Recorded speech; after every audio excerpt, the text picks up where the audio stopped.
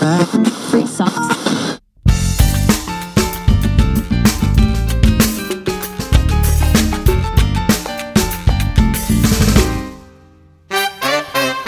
Welcome to Voices Internacional, a podcast where students, staff, and families will build community.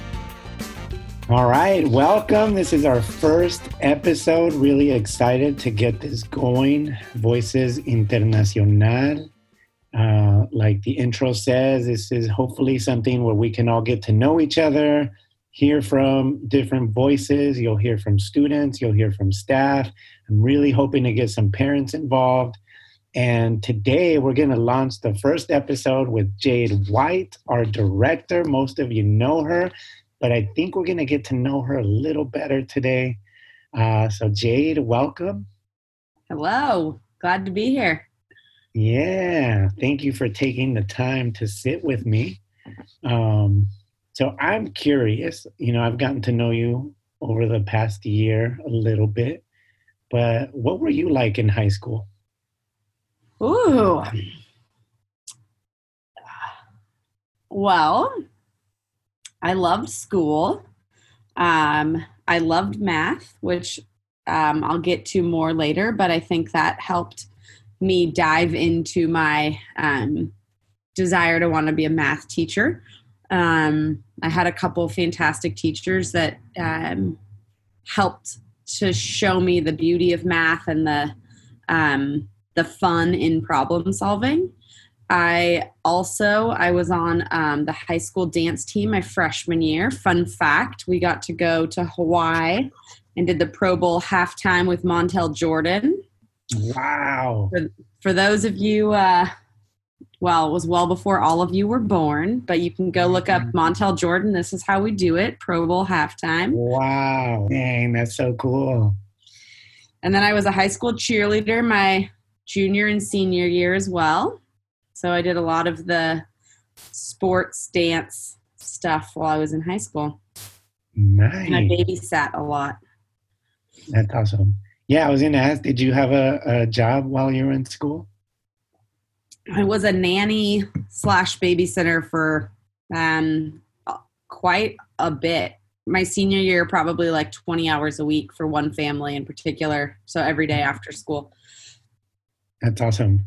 And you mentioned that you loved school. Why? What did you love about it? I loved the social aspect, being with friends. I enjoyed the connections. I enjoyed learning. I actually fell back in love with reading.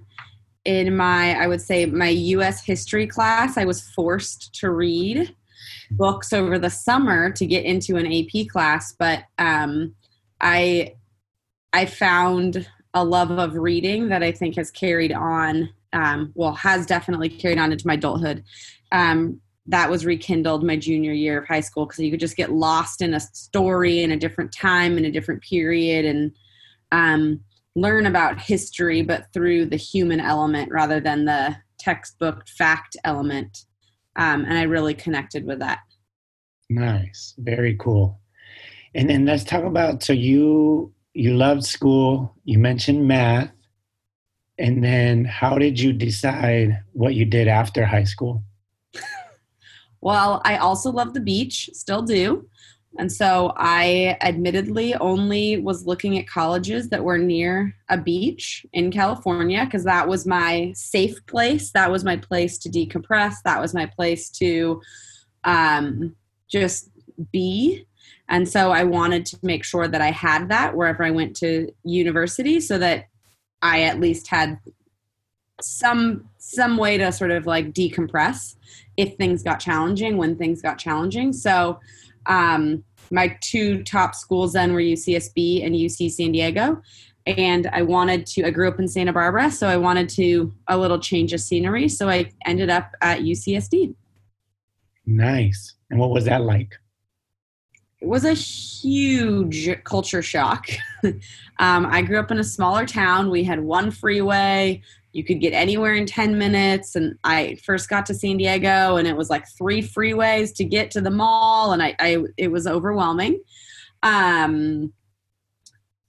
and also a great learning experience. And I met some great people and developed some new friendships. And really, it took quite some time, to be totally honest. It probably took a couple years to start feeling comfortable in a new place. But I did go to the beach quite often, as I would just, like, even when it was cold and windy, I'd take my books and I'd go down and go study down at the beach. So I was really glad that I kept that, or made sure that that was a part of where I went to school.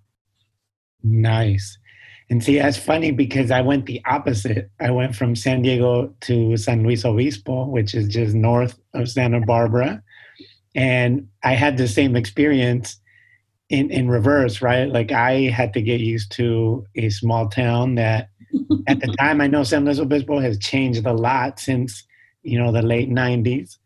But I remember wondering, like, what the heck, like, how does this place, everything closes at 8? Like, what do people do here? And it took me a while to adjust. And, I fell in love with hiking and going out into nature and taking, like, mini road trips to all the different spots that were there, that kind of secret beaches, like lakes that you could swim in. And it was really neat. Nice. And what else did you experience in college? Like, tell me about math, though. Where does math come in? Ooh, math was hard my first couple years. And I think that was maybe one of the biggest shocks. Was I was pretty comfortable and confident. High school math was pretty consistently easy.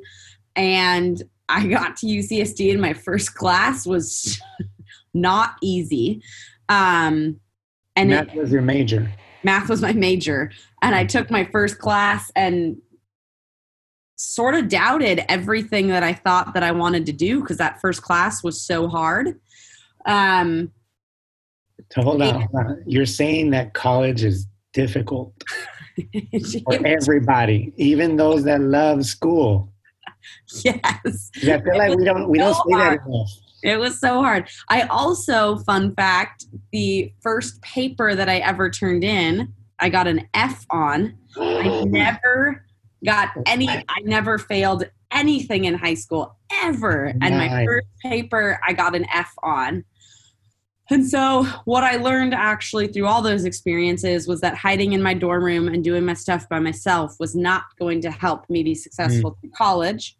And in math, I ended up finding a teacher assistant, a TA, that was amazing. And she would tell us in advance what classes she would be TAing for the upcoming quarter. Nice. And I actually started signing up for math classes. It didn't matter who the professor was, as long as she was going to be the TA, because she was someone that could really help me. And I had a couple professors that I just didn't connect with at all. So that really helped me with math. And I was so nervous, but went and talked to my TA for my English class about that essay and said, like, what do I do? I thought I did good. And I got some very good specific help, and I ended up totally fine. And I did it. But that was really challenging to, like, be able to stand up and go talk to the higher up people about how to help. But I don't think I would have been nearly as successful if I hadn't reached out. And that all happened in my very first quarter. It was like adjusting to a new location, no more family, no more friends, failing classes. And how do you not let that bog you down, but how do you find a way to get through it? Yeah. I mean, it sounds like your whole identity was put into question, right? Like, being a successful student, everything's kind of, I don't know, you didn't say easy, but I imagine high school was on the easier end of things. Yes. And then here you are in college, and it's all, what the heck is going on, right? Yeah. That's awesome. And then I really appreciate you sharing about the TAs, and that's something that I wish I had taken advantage of in college, like, one, just asking for help, which is why I'm so excited that we work at High Tech High International, where I think that communication piece, advocating for yourself, seeking out support, and collaborating is ingrained in our kids, right? Like they do that all the time. Nice. So what else? What other experiences did you have in college, or what got you to where you are today? So one of the things that I was very curious about going into UCSD was I had heard in their orientation they had a study abroad program. Nice. And so when I went to my initial orientation, I asked about it, and you had to do 2 years of language if you were going to do one of their abroad programs in somewhere that spoke a language other than English. And so I had this dream that I wanted to live in Italy. I don't know where that came from, but that was where I don't know. That was the spot I picked. So starting my freshman year, I took Italian classes, and I had the most amazing Italian professor. She was the quirkiest lady from Milan. She would drink like 6 espresso shots every morning. She lived in San Clemente. She'd get up at like 4 a.m. She was on campus by 5. So her office hours were from like 6 to 7 in the morning because she wanted to be done at noon to get back up north to avoid traffic. But she was so passionate about the language and the culture, and she made class so fun that after taking her class, I was like, okay, I'm going to do this. And so I took 2 years of language, and then I spent an entire 7 months living in Italy up in the way northern Alps. So I arrived and it was snow and freezing. Talk about another culture shock. Yeah. And I think I grew as a human more on that trip, that experience than ever before, because even from Santa Barbara to San Diego, it was still like a 3-hour drive home if I needed. It was still the same time zone. It was the same currency. It was the same language. It was still, for how different it was, very, very familiar. And so now I was put, thousands and thousands of miles away, a 9-hour time zone change, different currency, different language. I arrived in Milan with 80 pounds of luggage after my flight had been delayed, and it was snowing and it was rush hour, and there's just like people running all over. And, but you have those crazy moments and you get through them and they build your confidence, and then you can go and try new things. And I made some amazing friends. There were only 10 of us Americans total. We enrolled in the university there, so all of our classes were taught in Italian. All of our finals were one-on-one oral exams with the professor in Italian. No. But I got to go to Siena and see Andrea Bocelli perform live in an open air theater. We had front row seats. We camped out all day and ate gelato, and there were just so many amazing experiences that came from being so immersed in a different culture for such a long period of time, figuring out how to order at the grocery store. The town that I lived in, to your San Luis Obispo point, the grocery stores closed at 6 p.m. on Saturday, and they didn't open until 3 in the afternoon on Monday.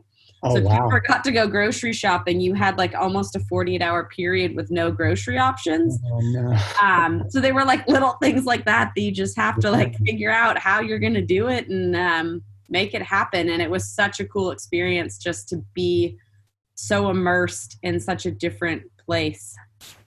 That's amazing. Nice. So you're a director at a high school. Mm-hmm. Is that something that you always aspired to, or how did that happen? I'll try to keep it short, but I, at UCSD, was a math major, then found out that they had an ed program. And so I decided to continue on there in their education program to get my teaching credential. As part of that program, I just put a resume together. For some reason, UCSD chose to send my resume to High Tech High. I still have no idea how or where. I had nothing to do with that. That was in 2004. And so I was hired as initially as a student teacher, and I worked my first year just part-time teaching math and fell in love with the idea of projects and openness and freedom and flexibility and community and all of those amazing things. And so having been here since 2004, I just kind of have grown into the role that I'm in now. That's wonderful. Nice. So we're in the middle of the distance learning. Well, not the middle, but the start of a second round of distance learning for our school. For some of our students, maybe the first time. Is there anything that you want to share, say, a goal, some thoughts? I have been so incredibly impressed with the community and the thoughtfulness and the willingness to be flexible and adaptable as things just continue to change daily. And I think what's keeping me here and keeping me in it is the community and the fact that even though it's not the same to be on Zoom as it is to be in person, just seeing smiling student faces and teacher faces and knowing that there's amazing projects planned and work planned that are relevant and authentic, and that at some point this year we will be back in person, and we don't quite know when or how that's going to look yet, but we know that that's coming, and that this is just sort of a little bump in the road and a way to be more resilient and be more flexible, and that sometime soon, and I very much look forward to it, we will get to have students back on campus with us. So I'm very much looking forward to that. But I'm also looking forward to, the growing and learning that's happening right now via Zoom and distance learning. Yeah, and it almost feels like from your story, like this is one of those moments where we figure out what to do, we make it work, we make the best of it, right? And enjoy what's happening, because there are some bright spots in all of this. Absolutely. Thank you. And I think the only thing left is, appreciate all you do. I think both our staff and our students know how invested you are in our community. So I just want to say thank you for all of your support of all of us. And for all of you listening, hopefully you enjoyed this episode, and we'll have more to come. If you want to get involved, please reach out to me. But this is one of those things that we want to do different at our school, is how do we connect through these tough times? And I think it's this, sharing our stories. I learned some stuff about Jade that I didn't know. I didn't know she was a cheerleader. Now I know why she's always so excited and positive, though. So you do have a story. Say that again? That was my throwback picture in the yearbook last year. That's right. I forgot about that. But it's little things like that now we feel connected. We know something about each other. Every single one of us has a story to share. So please, please, please take the time to share it with somebody. If you want to record it with me, let me know. Be the quickest 15 minutes you've ever spent with me. So thank you all for listening, and stay tuned for our next episode. Thank you. Bye. Bye.